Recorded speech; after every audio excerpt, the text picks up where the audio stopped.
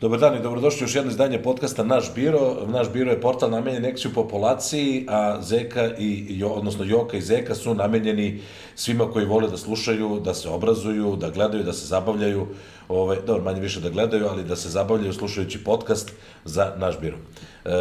Pusti špicu. Ajde.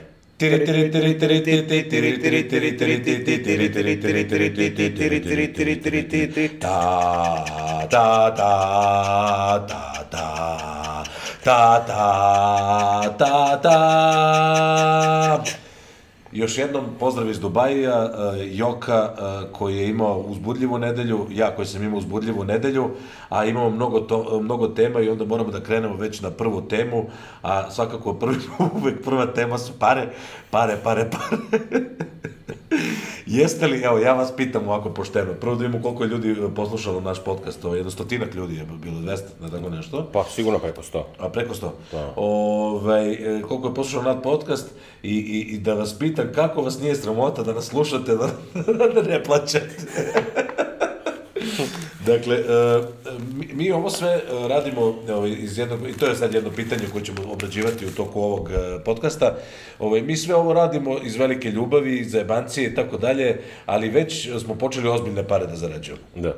I zahvaljujući platformi Patreon, odnosno Patron, odnosno Mecena, na toj platformi ulogujete se, kako ide, patreon.com /Zeka i Joka. /Zeka i Joka. Tu sad nađete naš mogućnost da nas sponzorišete i šta smo rekli, $1 predlažete temu, znači kad nas sponzorišete $1 mesečno, predlažete temu. Da. Kad nas sponzorišete $10 mesečno, moramo da pričamo o toj temi. Jeste. A kad nas sponzorišete $50, ne dajemo ništa. $25 šta onda? Može da se gostuje preko Skype-a ili uživo, kad je 3 meseca $25. 3 meseca $25. Nećemo neko da i odmah gostuje, iskoristi medijski ovih 100 ljudi koji nas sluša. I $50 ništa. $50 ništa, normalno. To je dobrotvorno sve. Dobro, znači... I cilj je da kupimo bolje mikrofone, je li tako? Nije, ali to cilj? Pa to je cilj, tako smo rekli prošli put. A nije arapski cilj više. Sve sam zaboravio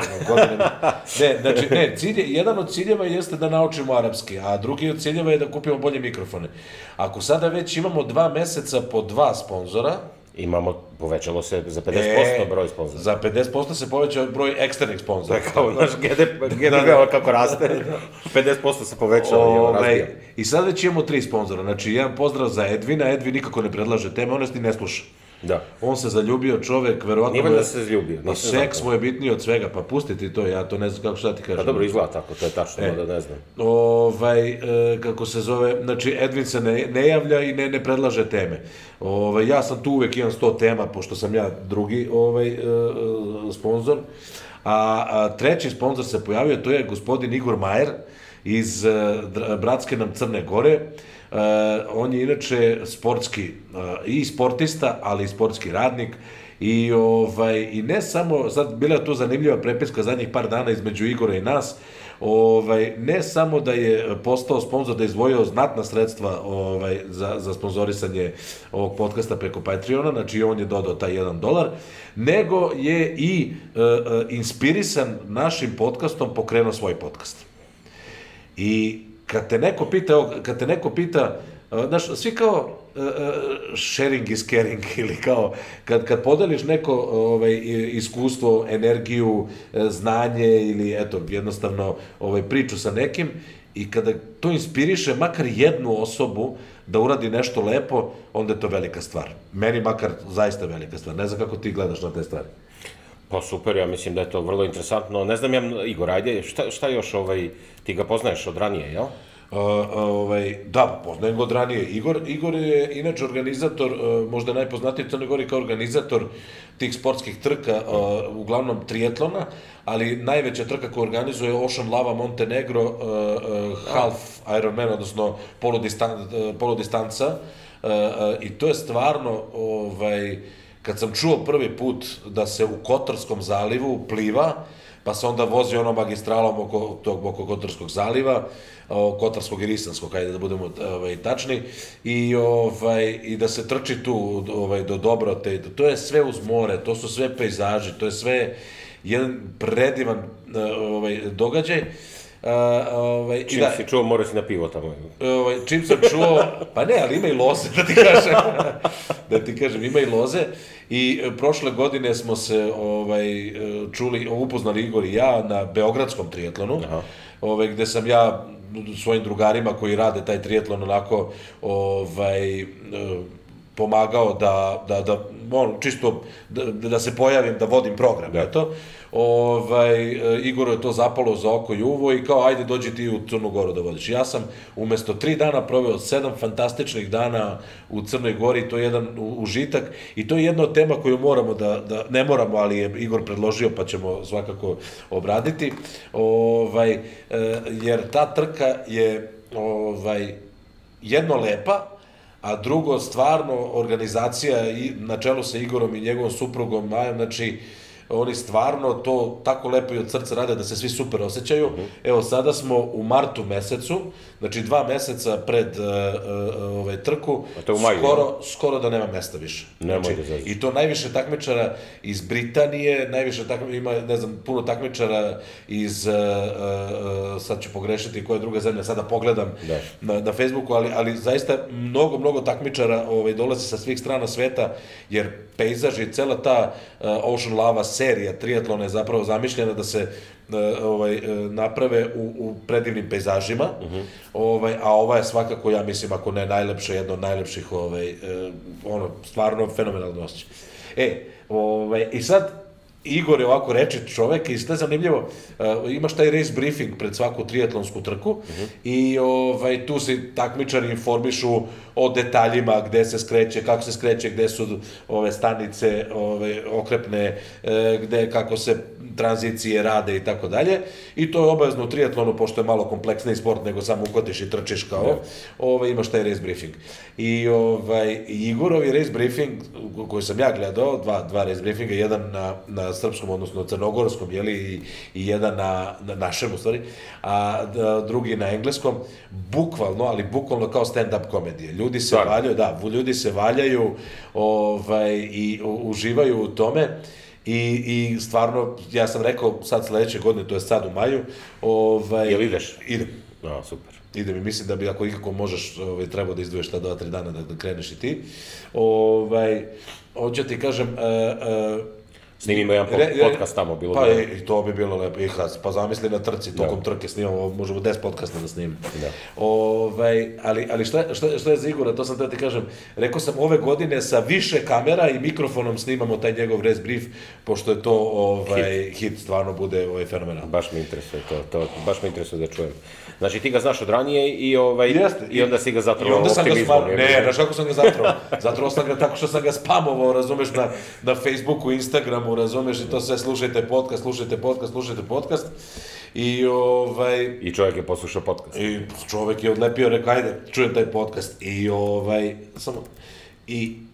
I poslušao, i baš onako je, svidelo mu se, eto tako, i ne samo da mu se svidelo, nego je sa Vladom Perovićem, to je njegov drugar i kolega sa, sad pogrešit ću, medijsku kuću, mislim da je radio televizija Crne Gore, u svakom slučaju radi na televiziji Vlado, i Vlado isto vodio triatlon sa mnom i zajedno smo vodili, i njih dvojica kad se dohvate onako, kad ih čovjek sluša i ovako uživo, je to fenomenalno. I oni su sad krenuli. Zašto je zapravo super podcast? Zato što si najopušteniji, nema kamera, nema nameštanja, nema svetla i tako dalje, i zato je podcast super. I mislim da će ta njihova energija i taj njihov optimizam i taj njihov zajebancija super da iskoči u podcastu. Eto, slušajte podcast, sad verovatno će biti izdat, pošto ovo će malo biti objavljeno kasnije, ovaj podcast. Naš, znači Igor i Vlado podcast. Eto, potražite Igor i Vlado podcast, kaže u špici njihove, kaže, odnosno u reklami, kaže, Igor i Vlado vam predstavljaju podcast Igor i Vlado. Tako da je super. I obećao dosta, eto, to su neke stvari. Ajde sada da kažemo tu temu koju je Igor rekao, a to su moje suze, neke... to sam te pomenuo. Nisam baš ajde interesantno. Da, interna je fora, pa Ne, zapravo na tom Ocean Lava Montenegro triatlonu se održava i dečja trka. I ja ne znam, od uvek sam ja bio emotivan lik i od uvek mi je bilo koja trka, pa ja sam ovako prilično nedla mi u grlu kad gledam triatlon, pogotovo još kad neko uđe ko je nestandardan takmičar, da li je kao ja debeo ili je možda invalid ili nešto, kako se zove, meni to sve, ma i obični takmičari kad ulaze onako sa energijom i emocijom, to mi bude onako. Kad sam vidio decu, znači to je bilo, evo sad mi isto krećem emocije, 200 dece je bilo otprilike. Dobro. I roditelji tu navijaju, postavljaju se, ne znam ja, a trči se tačno ispred Starog grada u Kotoru. Tako je postavljena staza za dečicu, neka mala trkica onako da se napravi trčanje. I ja sam vodio program i toliko mi su mi bila slatka neka deca i toliko mi je bilo sve to lepo da sam pustio suzu, eto, to je ta moja... A to su to lokalna deca, jel? Ne, šta je, u Kotoru u tom trenutku, u maju, ti imaš decu sa svih strana sveta. Da. Imaš i Rusa, i Nemaca, i Engleza, i ovih turisti, pa vide tu trku, vide zezanciju, ne znam i sad zamisli, Kotor, si bio u Kotoru? Nisam, možda i jesam, ne, prošao. Kotor, stari grad, more, tu oni jahte, kruzeri, razumeš, ne znam, i ti ispred Starog grada ulaze, onako, stvarno se održava ta dečija trka koja je fenomenalna. I onda je, eto, u nekim trenucima nisam mogu da se uzdržim suze. A i zato što nisu bila deca s tobom, to je isto dodatno pa jeste, da. Dimenzija. Pa da, pogotovo sad, evo sad, ja sam uglavnom triatlone, kad god su me deca gledala i pratila, sa njima završavao, onako, držimo se za ruke, baš sam skoro našao neke slike, bilo fenomenalno. Ali, tako, ne mogu da se uzdržim emociju i to je moje plakanje, to je što je Igor teo da pomenem, da. Ali isto tako, ajde da pomenemo i volontiranje. Volontiranje, zato što sad, ono što on je u fazi traženja volontera za taj Ocean Lava Montenegro triatlon, održava se u maju mesecu, sad ćemo tačno da kažemo i kog datuma. A to je volontiranje, tamo pomažu oko trke, oko organizacije. Ne može, nijedna trka ne može da se, da kažem, odradi bez volontera. Dobro. I stvarno, srećom, ima puno volontera, gde god da se triatlon dešava i evo sad Igor baš radi registraciju volontera. 12. maja je triatlon, stvarno, zašto biti volonter? Jesi ti bio nekad volonter u životu? Jesam, pa dobro da ne zanemarimo mali svet. Pa nemoj da zanemarimo i to je... Da, jeste neka vrsta volontiranja. Znači, postoji humanitarna organizacija Mali svet ovde u Dubaju, odnosno u Emiratima. Ja nisam više uključen, ali bio sam uključen, odnosno bio sam jedan od suosnivača svojevremeno, pa to ako se to može nazvati volontiranjem, ali nisam na ovim aktivnostima. Vidio sam da ima i ovde to u Dubaju i nameravao sam da se uključem na neku... Mislim, dobar je osjećaj, znaš, uvek je volontiranje... Znaš šta je meni? Ja sam kao volonter hteo da idem na olimpijske igre. Da. I već sam duboko bio, gde je to sad bilo? Koje godine je bila? Tina je bila, 96. Nije. Šta je sad bilo? Možda Peking ili nešto, ne znam ja. U svakom slučaju, bio sam sa olimpijskim komitetom, ali sam zakasnio u kontaktu, ali sam zakasnio za prijeve. I to, nije to uopšte lako. Ne, znam iskustva iza Tine nekih mojih drugara, ali sam hteo se prijavim svakako za Peking, to je bilo 2008. godina, da. I ne znam, mislim da je to jedinstveno iskustvo da budeš deo neke velike manifestacije i da eto, kao što mi ovim podcastom stimulišemo i motivišemo ljude, da i ti svojim radom tamo utičeš pozitivno na ljude. Ja bi, na primjer, kad bi mogao da biram gde da volontiram, ja bi više volio da volontiram neku pomoć siromašnima i tako. To bi mi bilo, to mislim da bi me više ispunilo nego na nekoj organizaciji, mene lično, znaš, ono, nekako... A šta, kao pa kuvanje, bilo šta, kuvanje, da, neko deljenje, neki pomoć, znači nešto to, jer, znaš, ono, kad sam radio, bio sam jednom sa Malim svetom, ono, išli smo u Srbiju, pričao sam ti, išli smo, pošto svaka akcija se proveravala, jer, ono, ljudi traže, svi tamo traže pomoć, i nekad bude realni zahtjev i dosta ih bude nerealnih. Znači, ljudi traže pomoć kada odeš tamo, vidiš, imaju kuću pored i, znaš, da ne ulazimo u detalje, ali stvarno vidiš neke, takve bede da ti, što kaže, suzu bi pustio i hvataš se stvarno za novčanik svaki put kad vidiš tako nešto. I mislim, to ispunjava čoveka kad nekom stvarno promeniš život i pomogneš. Mislim da je Pa jeste, slažem se, nekad to bude i preemotivno. Znaš šta mene ubija u toj vrsti volontiranja? Što ne možeš svima da pomogneš. Da. Znači, ja ne znam koliko sam puta volontirao i onda uvek, dok sam radio Milionera, bilo je ono kao, ajde, uključi se, kao, jer ja sam uvek pričao, te medijske ličnosti u Srbiji uopšte nisu bogate kao medijske ličnosti u Americi, ovi što su dodali Oscara, te glamur, mada i taj glamur je diskutabilan uvek, ali u Srbiji pogotovo, naš, ljudi nisu, koji rade u medijima, bogati. Ali ono što ljudi mogu da daju je pažnja, u smislu medijske pažnje. Jer ti ako okupiš 10 poznatih ličnosti, novinama će biti to zanimljivo da prenesu i više će se čuti o tome. Da, to promeni život mnogo, da. Jeste. Posle svake ona kvadratura kruga je bila. Kaži, posle svake emisije to se nađe gomila ljudi koji pomože. Ali samo treba da bude dovoljno u medijima prisutno. Jeste, to je ono što... Ali moje su akcije uglavnom bile kao geografa, usmerene ka ekologiji i ekološkim akcijama. Bio sam za Ekotopija, ekološka organizacija u Srbiji, snimao sam TV spot sa njih gde su me potopili pod vodu i ja pričam u odelu skroz, ali u odelu s kravatom i sve to. Pa imaš... Pronaću na YouTube. Ekotopija, Ivan Zeljković. I evo viš ima ovde spot. I sad slušaj, ispod vode kad pričam. Čekaj. Čekaj, ispod vode si Da. Potopit će okeaniju i gradove. Pa čekaj, nisi valjda im verovao da će stvarno voda bude. A si to u bazenu ili u moru? Ne, u studiju, jedan stakleni su stavili i... Da, ne možda snime ovako. Kamere su. U svakom slučaju, meni je više na ekologiju i sa svojim geografskim istraživačkim društvom gde sam bio član. Radili smo mnoge ekološke akcije, a u stvari je, evo kako se, znaš kao, to je sve po principu karme, ajde da kažem, energije neke ili hrišćanski čini dobro i nadaj se dobrom i tako dalje.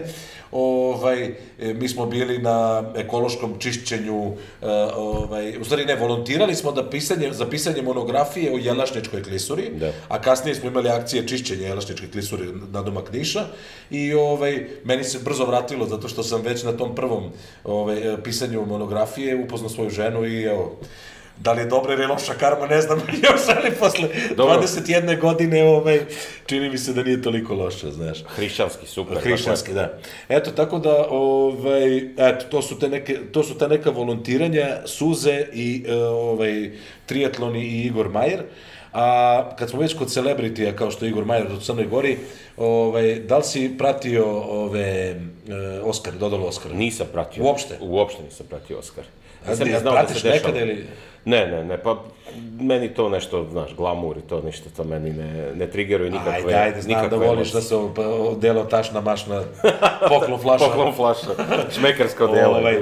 Ali, jesi gledao Bohemian Rhapsody? Jesam, gledao sam u avionu, sad kad sam se vraćao iz Švedske, ne znam gde sam išao, iz Amsterdama, pa onako, znaš, nisam nešto bio... I meni isto. Jel da? Isto. Čovječe, nevjerovatno koliko imamo sličnih ukosto, nevjerovatno. Potpuno isto, samo si dezorganizovan. Baš sam razmišljao ovi Englezi što su mi rekli, oni su kao, stvarno je bilo fenomenalno... A znaš zašto Englezi su rekli? Zato što je snimano kao engleski film, kao engleska drama neka je snimano. Uopšte nije snimano, više me podsjeća na estetiku mućki i taj varijante nego nekog velikog hollywoodskog hita. Nešto su oni tu... A možda i kad gledaš u bioskopu, vjerojatno je bolji zvuk nego kad gledaš u Emirates onom avionu. A nije, dobro, ne, vidi, mene je film motivisao da ponovo slušam Queen i da malo preslušam i to sve. Ali ovaj Rami Malek je odličan. Ovaj glavni glumac, jel? Da. E pa čekaj, vidio sam ga, evo ga. On je dobio Oskar, jel? Da, on je dobio Oscara, da. Dobro, super. A kako ti se on čini kao Freddie Mercury? Pa da, podsjeća na njega i onako je, ne znam, celo mi je taj lik mi je nerealan, neracionalan, znaš, nije mi, ne mogu, sve mi se čini da je nekako previše nategnuto nešto, njegovo ponašanje, ne mogu da verujem da je takav bio stvarno u realnosti, znaš, Ja baš mislim da jeste. Misliš da jeste? Da. Onda je malo otkačen, znači onda je stvarno i malo i udaren u glavu. Ali mislim da su u filmu isečene neke scene, ne znam da li u pravoj verziji postoji da se nešto grli ljubi sa muškarcima i to sve, pošto ovde to malo su cenzurisane stvari, pa kapiram da su neke scene isečene, ne znam. Pa ne znam, evo ja sam gledao Emirates, mislim da tamo ne seku i... Kako ne seku? Seku u Emirates avionima. Ma ne, imaš sve ljubljenje, sise, sve. Ne. Ma ih ozbiljno. Da ima sise, bre, da gledam sa kad letim negde. Nema, ja mislim da ništa ne seku. Evo, to treba da pitamo, evo, neku stewardessu sad. Da li seku stvarno? Zna da li seku, ne seku. Znaju se da je tamo po avionima ceo dan, znači sigurno znaju. Ja mislim da ne seku, da ne cenzuriš. Predlažeš da sada, u narednih nedelju dana do sledećeg podcasta, izađemo s neku stewardessu samo da bi je pitali da li seku sisete i do peta. Eto, umesto da se daje $1 mesečno, može da nam objasni to. Ali to je, da, ja mislim da ništa ne cenzurišu i ne sjećam se da se nešto ljubio s nekim muškarcima i to, ali nekako mi je znaš kako je i on njih nešto naterao da ga prime maltene u kad je pevao njima i tako, nekako mi je sve mi je onako... Ali ja mislim da je to do režije, mislim da je to do režije, da nije režija uspela da, znaš, ne znam kako su birali reditelja, ali nešto nije mi... Međutim, pesme su super. Da, zvuk je odličan, onaj zadnji koncert je, ne znam, stvarno, jedan na jedan, ovo su ga dobro snimili. Kako su to uopšte snimili? Nije mi jasno. Kaže, tri stvari su. Ima negde malo i ovaj Rami Malek, ali on nije naravno mogao da peva to. Međutim, bubnjar Queen-a ima nešto što se zove Queen ekstravaganca, neki koncerti, ne znam ni ja šta. I on je svojevremeno 2011. godine tražio čoveka koji će da bude imitator Freddie Mercury. Dobro. I našao je tog tipa Kanađanina, Mark Martel se zove. Ima na YouTube-u njegova audicija za... Je li to onaj link što si mi poslao? Ili ne? Jeste, on je samo Ritulava, to? Da. Jeste, da. Razbijanje, mislim, peva... A možda misliš sada, 7 godina kasnije, znači on je već u toj Queen ekstravaganciji 7 godina. Ozbiljno, da. Da, pa imaju, kruže po svetu i peva, eto on. I kaže, kad je u mraku ili kad je on uopšte ne možeš da probaš. Ima on, posle sad... A to stvarno je teško pevati, one njegove pesme, Kaže da ima raspon 4 oktave, da ima... Pa kad je umro, oni su pravili neki tribute koncert, gde su svi ovi poznati pevali, niko nije mogao da ga otpeva, ni blizu, ništa, od poznatih pevača. Zato kad vidiš ovoga... A toliko mi je žao Barcelona 1992. Ja sad sam bio u Barceloni. I baš, kada odeš na stadion, tamo kada si u onom busu razgledanju, oni puste tu pesmu, pa se malo prse. Jadničak je umro 29. novembra 1991. Dobro. Par meseci pred olimpijadu. Mislim, nije ni dočekao da peva na otvaranju. Baš mi je bilo nešto žao, ali... Ma gej, bre, nema veze to. Nisi tolerantan ni malo je. Homofob. Ali, kako se zove, dobro, u svakom slučaju, dobar film, znači dodelu Oscara, znaš što ja obavezno pogledam dodelu Oscara, Guillermo, Jimmy Kimmela, onaj sidekick, onaj pomoćnik Jimmy Kimmela. Ne znam. On stalno se nešto zajebao. Vjerojatno znam, ali ne znam da se tako zove. Ove godine napravio onu pljosku u obliku mikrofona, kao, i daje ovim da piju pre nego što uđe unutra, i Helen Mirren i oni, znači, Glenn Close, izmeni, ne znam koje sve su probali, znači tekilu, pošto on ludak i tako dalje. Tako da nisi ispratio ništa, da ne pita, znači, za haljine, odevanja i to sve. Pa ne, baš mi je žao, pogledat ću uzet ću jedan dan slobodno i da prođem kroz to, da vidim kako je ko bio obučen i to, da znam, mislim, ipak mi je to znanje mi je opšta kultura, jeste. A Rami Malek, odakle on? Egipćanin? Da. Dobro, jeste, podsjeća malo, dobro, ovo je iz Bangladeša, ali tako, Ne. Pa nije iz Bangladeša. Ne, iz Zanzibara. Zanzibar, rođen na Zanzibaru, ali je kad je počela neka revolucija... Otkud meni Bangladeš? Ne, nego je on je Indus, ali je po veri, on je Zaratustrijan, jedna od prvih monoteističkih religija i kaže njih ima u Indiji 60.000 i u Pakistanu 1000 i nešto. I on zapravo kao nije Hindu, nego je, eto, zarad taj trustijan, Faruk se zvao Freddie Mercury. Faruk se zvao, ali otkud meni Bangladeš, nešto ima veze s Bangladešom, garanti. Čim je meni ostalo negde u glavi. Ne, sigurno ima, čim ti se ne pogrešio. Ja sam ne pogrešio. Marko, kompjutor, pronaći ću odakle, ima neku vezu sigurno. Jeste, a meni se mnogo svidela ona serija iRobot, ono što je on glumio. Da, jesam. Ali... Odatle mi je poznat u stvari. On? Da, jeste. Super je glumio i super je serija prvih 5 epizoda. A posle su ga tako bez veze nešto završili i iskomplikovali. Kome od tih serija na Netflixu je tako, čoveče. Prvi par epizoda bude strava i onda se samo uspori. Nema šta da smisliš. Ne, zato što je to hiperprodukcija, čoveče. Oni nemaju više... Siluju samo, niti imaju para. Kad ti pogledaš to su sve neke jednostavne scene, u kompjuterskoj sobi, imaš u kancelariji, imaš kod njega kući i u onoj tamo nekoj gde su oni bili. I to ti to, tako Netflix funkcioniše, razumiješ? Kad pričamo o serijama, sad izvini, digresija, Mladen i počela je da izlazi ova serija, valjda na RTS-u njegova. A ko je? Gastarbajteri. Nemoj da znaje, ono u Češkoj tamo i ono što snima. U Austriji, oni njihovi, toplo preporučujem, pošto sam imao poslao on par... Daj, reci, moraš da kažem kako se zove. Film. Pa u sumraku Bečkog haustora, ili tako nešto? U sumraku Bečkog... Tako nešto. Ali mislim, to ima serija, ima dokumentarni film i ima igrani film. Dobro, ja sam gledao igrani film. Nema toga. Dobro, ajde... Evo ga, Sumrak u Bečkog haustoru. Eto, Sumrak u Bečkog Znači ima film? Ima film, ima serija i ima igrani, dokumentarni film. Sve je iskombinovan. Pošto je on malo ih je ono navukao neke stvari da glume, neke stvari su znači to je sve izmešano. I onda je toga napravio i igrani film i ovo. Serija je super kad gledaš tako na RTS-u svake nedelje, ali film je vrh. Znači ja sam, sad poslao mi je on pred kopiju. I ja sam se, znači stvarno sam se oduševio. Čekaj, objasni o čemu se radi, gastarbajteri u Austriji ili gde? Naši ljudi u Austriji, neki su rođeni tamo i tako, i jedan od njih, upoznao sam ga, Darka, tamo kad sam bio u Austriji, išli smo zajedno u Češku da pijemo pivo. Darko Markov, jeste. On ima isto neki YouTube kanal gde intervjue pravi s tim ljudima. Darko ima Darko i Goran, u stvari.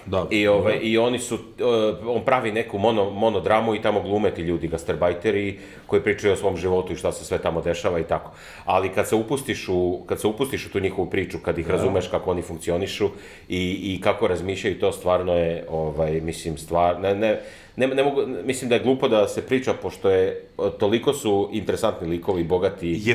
Jedinstveno razmišljanje, zato što su to neki ljudi koji nisu tamo, nisu ovamo. Tako i to, kao i mi donekle, ali toga ima i ono, ja mislim da ljudi u Austriji, znaš, ti sedneš onaj taksi, on te vozi, ti ne znaš šta su ti ljudi, odakle oni dolaze i kako žive i kako razmišljaju i kako, znači oni svi idu, crna magija je tamo glavna, znaš. Znači, oni ništa, sve što im se dešava, sad ti imaš problem na poslu, neko te zeza, ti ne ideš sad to da nešto rešavaš, nego ideš odmah kod vračare i ona ti da med i onda tu nešto ideš, praviš, taj med, to je glavno taj med neki, i onda s njim imaš nešto bajaš, bacaš nekde u reke neke i tako sve rešavaju ljubavne probleme i sve ostalo. To je centar dešavanja njihovog života. Pa što ti nisi probao to za ljubavne probleme? Da su tarasiš ovih stewardesa što te juri. Pa ja sam probao nešto drugo. Ne, ali fenomenalno je i prikazuje njihov tamo život i život kad odu u Srbiju. I stvarno je, mislim, ne može da ne bude, ja sam se oduševio, eto. Ima ono, kao u onom od Sumraka do svitanja, ima jedan deo iz početka koji je onako normalan i onda odjednom preseca gde ulazi tamo u selo neko i kako oni, mislim, su fenomenalni. Znači, stvarno je... Dobro, kako se Mladen Đorđević. Mladen Đorđević, reditelj, je napravio tu priču o gastarbajterima, pa eto, ko može da pogleda... To sam skrenuo, uopšte, znači može da se napravi serija i da bude interesantna, ne kad nije profit samo. Pa dobro. Ne, to je apropo tih priča, ajde sad to, moj posao se zasniva na tome, znači, mi kažemo, mi pomažemo kompanijama da ispričaju svoje priče. Jer se sve danas svodi na taj storytelling i priče. I ti svaku osobu, sad evo ovaj čistač što je čistio tu hodnik kad si ti došao, sad njega da sedneš, da ispričaš, ljudima bi bilo zanimljivo da čuju, on je iz nekog Bangladeša, rekao bih, i koja je priča njegova i njegovih roditelja i zašto je došao i kako je došao i šta planira. Sve su, znači, to je jedna univerzalna stvar, samo treba te priče sve spakovati, odnosno treba nekom da ih ispriča, jer mislim da taj, evo ti kažeš nisi pratio Oskara, jeste, jak je taj lobby još celebritija i to sve, ali mislim da sa tim realitijima i sa YouTube kanalima, kreatorima, ti zadireš u privatni život najobičnijih čoveka. I sad svako ima šansu. Znači, evo čak i mi sa ovim podcastom kad stignemo do 4. recimo patrona, razumeš, to je već uspeh. Ne možeš 33% naglo da skočiš. Dobro, za koju nedelju biće prilike. Ali zanimljivo je, svako ima da ispriča neku priču. Evo, Igor i Vladu, koje smo pomenuli na početku podcasta, imaju fenomenalne priče i to ne samo vezane za sport, nego i za njihova razmišljanja, što kaže u jednom trenutku Vlado, a mislim da to smo mi često pominjali, ovaj podcast mu dođe kao neka psihoterapija.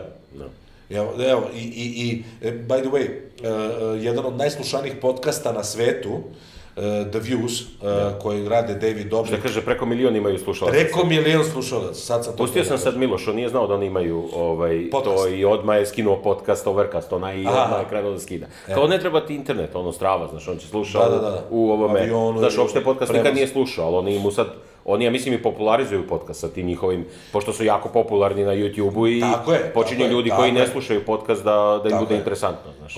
Ne, znači oni su, evo šta su sad uradili, to ono što mi pričamo isto da ćemo da snimamo i već smo jedan podcast uradili sa videom. Znači, fenomenalno je, zamisli 1 milion slušalaca neke on-demand radio emisije ili ti podcasta, gde oni pričaju isto kao ti i ja sedno ovako i na kraju krajeva i nemaju plan isto. Oni su bili naša inspiracija da krenemo podcast. Nemaju plan, ajde pričamo, kenjamo o glupostima, psuješ, obraćaš se kome hoćeš, što hoćeš. Sad je već malo pritisak veći. Imamo Edvina, imamo Igora, razumeš, to su sad već sponzori, razumeš, ako mi kažemo golo, dupe, sise i to sve, mi ne znam da smemo da kažemo, razumeš, i onda je to... Misliš da para uši tamo Edvinu i... Pa ne znam, da, Edvinu para uši. Što oči, što uši. Neće moći da se koncentriše čoveče, razumeš, tako da, dobro, to smo, znači, samo sam hteo da, još jedna stvar sam hteo da kažem, ajde, kad smo već kod tog celebritija, priča, Oskar, kako se zove film, Dream Story, kako se zove, Green Story? Pa što je dobio Oskara. Nema pojma. Ma nemoj da me zezam, čekaj. Ne, pa ne gledam ja te filmove, ti znaš da ne gledam popularnu produkciju. 2019. Kako se zove, bre? Green Book se zove. Šta je to, majke? Ovaj Black Panther glumac, Mahershala Ali, kako se zove, je... Ne, pa nije, ali on jeste. Ti bre pratiš, znači ovo je Hollywood. On je, šta je sad fora? Pre nekoliko godina su Oskar optužili da je rasistički. Da su samo beli glumci, uglavnom muškarci, bla, bla, i tako dalje. Propašće kapitalizam, jebe. I onda su oni stavili onog... O Bože, sad mi stava mozak, voditelja crnog, pa nije uspeo, pa nešto. I sad zadnje 2-3 godine samo, evo, Arapin je dobio glavnog glumca, onda Green Book knjiga, odnosno film koji se dešava o tome da ide pijanista crnac, ide na Deep South, kao na jug Amerike, gde su još u neko vreme, to su neke 60-te, ide da nastupa kao pijanista i treba mu neko obezbeđenje i sad iz obezbeđenja, belac i onda se oni tu združi, pa kao Driving Miss Daisy otprilike, to je isto Oskarovski film, tako da, eto, ne znam, meni to malo, meni sve što je usiljeno, znaš, ono kao, evo nismo, vidite da nismo, mi nismo rasistički. Pa dobro, to je sad sledeći korak, a sledeći korak je sad, pošto stalno muško i žensko, sad će mora i neki transgender da pobedi sledeći ili ovo, pa tako se gradi znaš, ono, to je deo liberalnog kapitalizma, to je budućnost. Znači, šta nam je cilj u liberalnom kapitalizmu? Da preživimo i da imamo što više patrona, tako. Kaže Igor, komentariš, kaže, pa ti malo pa pare. Ali nije slušao ovaj prethodni podcast u tom trenutku, gdje smo pričali... Ne zna čovjek muke moje, Samo pare, znači ono. Tako da, šta kažeš za ovo, evo vidiš da pratim nešto, znači šta se dešava između Pakistana i Indije? Jel to pratiš? Jesi čuo da su oborili par aviona jedni drugima? Prvo su neki dron oborili, pa su neke...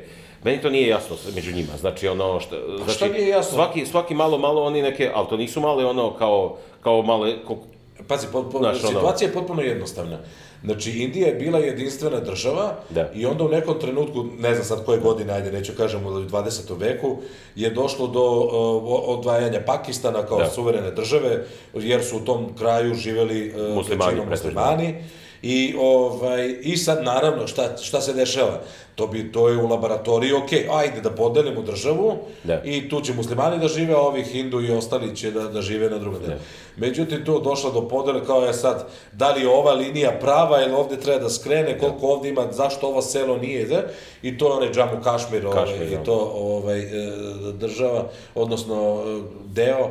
I sad tu će da bude previranja, naravno Iluminati ko sve vodi sve to teorije. Ne, smej se ti, ali ja ti kažem, kogod da vodi tu svetsku politiku... On malo na kašicu napravi neki ono... Tako je, cest neki pomalo, pa kaže, mi ćemo vas podržavati, vi samo napadnite i onda ih ne podržaju. To je recimo isto bilo posle Prvog svjetskog rata, Grci su napali deo Turske da bi pripojili Grčkoj, gde su živjeli Grci. I ovi su rekli kao zapadne sile, naravno napadnite vi Grci, mi ćemo vas podržimo, i kad su ih napali nisu ih podržali i svi Grci su iseljeni sa tog i nemaš više Grka tamo, imaš bukvalno ona prazna sela, duhova, razumeš ono i sve. I tako to ide, to je ta neka stvar, ali kad smo se mi bavili politikom, čoveče? Ne, dobro, interesantno je. Meni je interesantno da se i to par aviona da padne i da, znaš, nije neka da kažeš ono, kulminacija velika, ali, znaš, ono, kao eto, pa kao borili su par aviona, malo imaju dogfight stalno nad ovome i, znaš, nije to baš da se dešava svugde, znaš, ono, nije uobičajena stvar. Pa dobro, mi ovde koji smo okruženi Indusima i Pakistancima, znači, naravno da... Ali oni su koji mi ovde, ovi naši, znači, oni se dobro slažu ovde. Pa jest. Znaš, nemaš ti nikad ono... To znači da država može da bude... Najviše se svađaju kad igraju kriket, pa ko će da pobedi. To im je jedina svađa, ali inače ovako su... Ja nisam nikad vidio neku tenziju između Indusa i Pakistana. Pa dobro. Pre će biti Filipinci protiv ovih ili tako nešto, znaš. Da se hravaju kružovci. To je interesantno. Kad su daleko od kuće, onda i su zajedno. Ne, znaš kako to izgleda, sad mi jedni pričaju jedno, drugi pričaju drugo, ti ono tvoju izreku što si mi poslao, grass is always greener on the other side, razumiješ, znači... Ima i objašnjenje zašto. Zato što imaju objašnjenje, znaš, zato što nisu uništili svoje... Ne, zato što nisi tamo da usereš zelenu travu. Ali jeste, dobro, to je činjenica da uvek izgleda trava zelenija. Dobro, za nas matore to već nije tako, mi smo malo mudriji. Ja znam da je trava slična tamo gde ću da idem. Znači, ono da... Jeste, ne znam, znači... Dobro, ali definitivno postoje neke objektivne prednosti da je negde lepše ili nije lepše. U stvari, ono da objasnimo malo slušalcima, ti si zaposlen u firmi, ja sam preduzetnik i onda mi uvek imamo to neko grass is always greener, onom drugom vidi ga boli ga ovo, svaki mesec plata, radio, ne radio, svirati radio i tako dalje. Dobio kola od firme i hajmo to da pomenemo. Dobio se, kako ide Prius? Dobar je Prius. Da ti kažem, ima neku, sad smešno mi, pošto svaki put kad se provozaš, kad staneš, on ti kaže koliko si bio efikasan i šta bi mogao da radiš da smanjiš potrošnju. Da ti savjet. I dobro, i šta? Pa nemoj toliko da akceleriraš, smanji air condition, ne znam, promeni, imaš tamo neki setting eko za air condition. Znaš, kako ti sedi pored neki putnik, on ti uključi air condition tu, ako ti ne sedi, on ti ne uključuje desno i pozadi normalno i tako. Znaš, tako ima neke, ne znam, ima, nije uopšte exciting za vožnju normalno, mislim, nema nikakav ono... Pa to ko američka baba je. Pazi, nije... Marko američka baba. Nije irresponsive, ne možeš da kažeš ono kad ti zatreba da pretekneš, kad ga nagaziš, on nije da, mali je to auto, ono, znaš, i ali nije ono nešto, znaš, nema zvuk nikakav, ono, na bateriju ide, ali ti znaš, nama nerdovima je to interesantno, jebi ga. Meni je to sve, znaš, kao sve vasijonski brod kad uđeš, ovo dugme pritisneš, pa ovo, onda ti se popale, oni tamo, da li ti ide iz električnog u ovo, to ti sve non stop ti prikazuje. Ili imaš električno punjenje? Nemam, to je drugi neki model. Ja mislim da ga ovdje i ne prodaju. Ima u Srbiji, vidio sam da se kupi i dosta je skuplji. I što je interesantno, u Srbiji vidim prodaju, mislim, interesantno je ovo voziti i stvarno potrošnja za sad mi je 3,8 litara na 100 km. Ma ne zajeba. Sve sa klimom, sa svim. Ne zajeba. 3,8 čovječe. I veliki je to auto, ima mesta. Znaš koliko hoćeš mesta? Ne, znam. Ali čekaj, 3,8, a ovaj ti troši 15. Ovo je trošio 15, da. Evo sad sam natočio 55 dirhama kad sam ga kupio i do sad sam preš 400 km, ja mislim da je jedno 25% tenka sam potrošio. Ne, ludilo, znači stvarno je potrošnja nikakva. Pa hoće firma da uštedi, firma ti plaća. Da, firma mi plaća sve, da, i održava i sve, ali stvarno je auto je, da kupiš za sebe auto u Srbiji, mislim, vidim da prodaju i one Corole tamo, znači one su jeftinije, one su po 19-20.000 eura, to je mislim da je super investicija, hatchback i bolji izgled od ovog, ovo izgleda kao grbava baba. Stvarno je odvratno. Kako su tako, četvrta generacija, pričali smo o tom, četvrta generacija oni prave isto, znači menjuju neki oblik svetala, čak je u onoj prethodnoj bio bolji. A Toyota nikad nije dizajn neke pravila, evo. Pa dobro, ali evo, Corollu kad pogledaš ovu evropsku verziju, ne ovu čak ovdje, i Camry je pristojan, ali ova Toyota, onaj hatchback, dobro, nije ko Golf, ali mislim, simpatičan je autić, mogu bi da ga voziš da se ne blamiraš baš znači, nije isto je hibrid, ali znaš što sam htio da ti kažem, on je 19.000 eura, a ovaj Prius je 29-30. Zašto? Ona je lepše izgleda, znaš, isti je motor. Hibrid? Pa možda, ali isto sam vidio, onaj pokazuje 3,3 litra kao da troši tamo. 3,3 litra Corolla. I to isto neuništivo, ja mislim da je to, da traje 10-15 godina.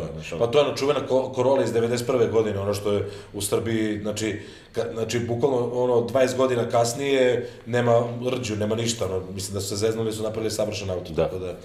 Dobro, to je... A šta si još dobio od firme? Tablet? Dobio sam iPad, Pro.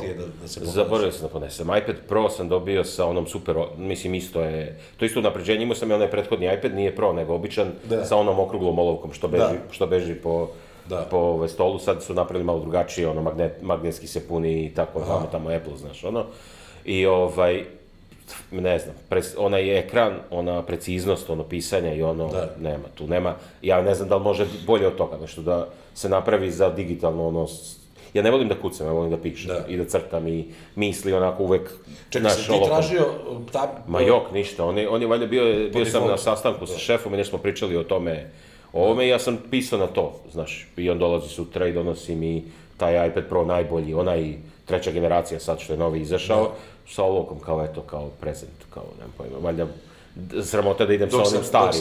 Evo viš, to ti je sad grass is always greener i sad kao to plus plata svaki mesec, pa na kraju godine bonuse i tako dalje, aviokarta, osiguranje i tako dalje.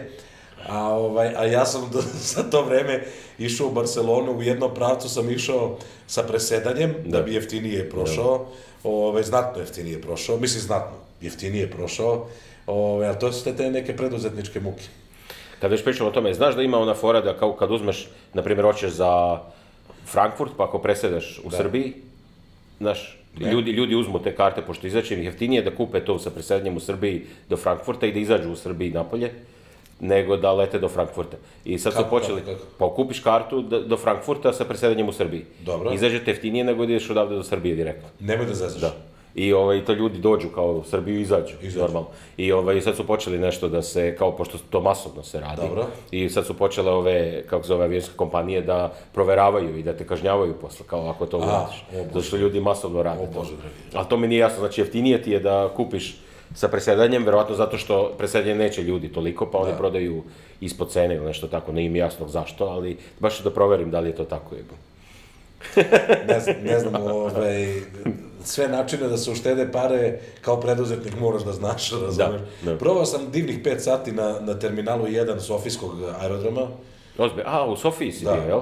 Koji je vjerojatno najružniji aerodrom u životu koji si video. Nisam, bio sam u Kuvajtu, ti nisi bio u Kuvajtu? Bio sam u Kuvajtu, vidio sam Kuvajt. Možda bude gori od Kuvajta. Ne, terminal 1 Sofijskog aerodroma, to je stari terminal, stari u svakom smislu te reči, je sigurno najružniji aerodrom na kom sam ja bio. Ne mogu da verujem. Znači sigurno. Ta Evropska unija, srećom pa nećemo. Srećom pa bežimo. Srećom smo odbili Evropsku uniju,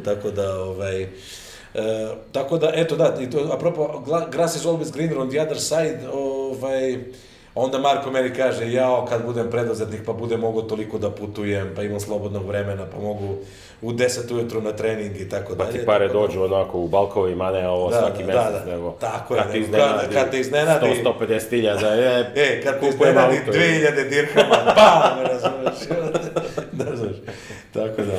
Dobro, pokrenuli smo današnje teme, možemo polako da zatvaramo podcast. Idemo na probu.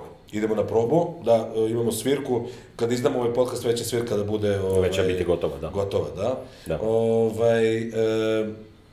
7. snimiramo prvi put u Abu Dhabi, jedemo, možemo sljedeći put da pričamo o tome. Kako je to prošlo, da. Kako je to prošlo. Mislim da će dobar da bude Abu Dhabi, pošto ali čekaj, zar nije bre malo napeto 7. i 8. Jeste. Ja ne znam da li ću da izdržim. Ali tako? Ne znam, inače vikendom sam prezauzet i stalno imam obaveze sa porodicom i tako. Jao, to ti je, kad si zaposlen, bole te ovo za sve. Tako da pričamo sljedeći put. Znači, 7. je Abu Dhabi, 8. je...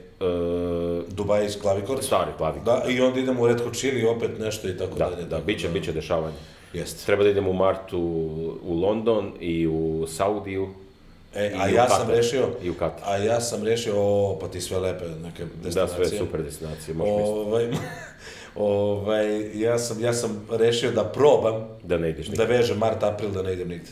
Da, rekao si. Dok ne odem kod Igora u Crnu Goru, ali teško, mislim već vidim da će to teško biti, ali makar da smanjim maksimalno, jer moram da krenem i na dijetu i da ovde moram da sedim u kancelariji, moram da radim. Ja kad odem, ne možeš, koliko god da si ti online i da ti samo pečuješ stvari, ne premošćavaš, ne možeš da sedneš i da zariljaš i da radiš nešto jače i bolje, tako da brže, jače, bolje. Brže, jače, bolje. Hvala, Vučiću. Ja konačno, nešto pametno. Ajde. Pozdrav za Igor i Vladu, srećeno vam bilo u podcastu. Slušat ćemo vas redovno. Da, pozdrav za sve volontere ovog sveta. Pa i preduzetnici su prilično volonteri u dobrom delu svog poslovnog života.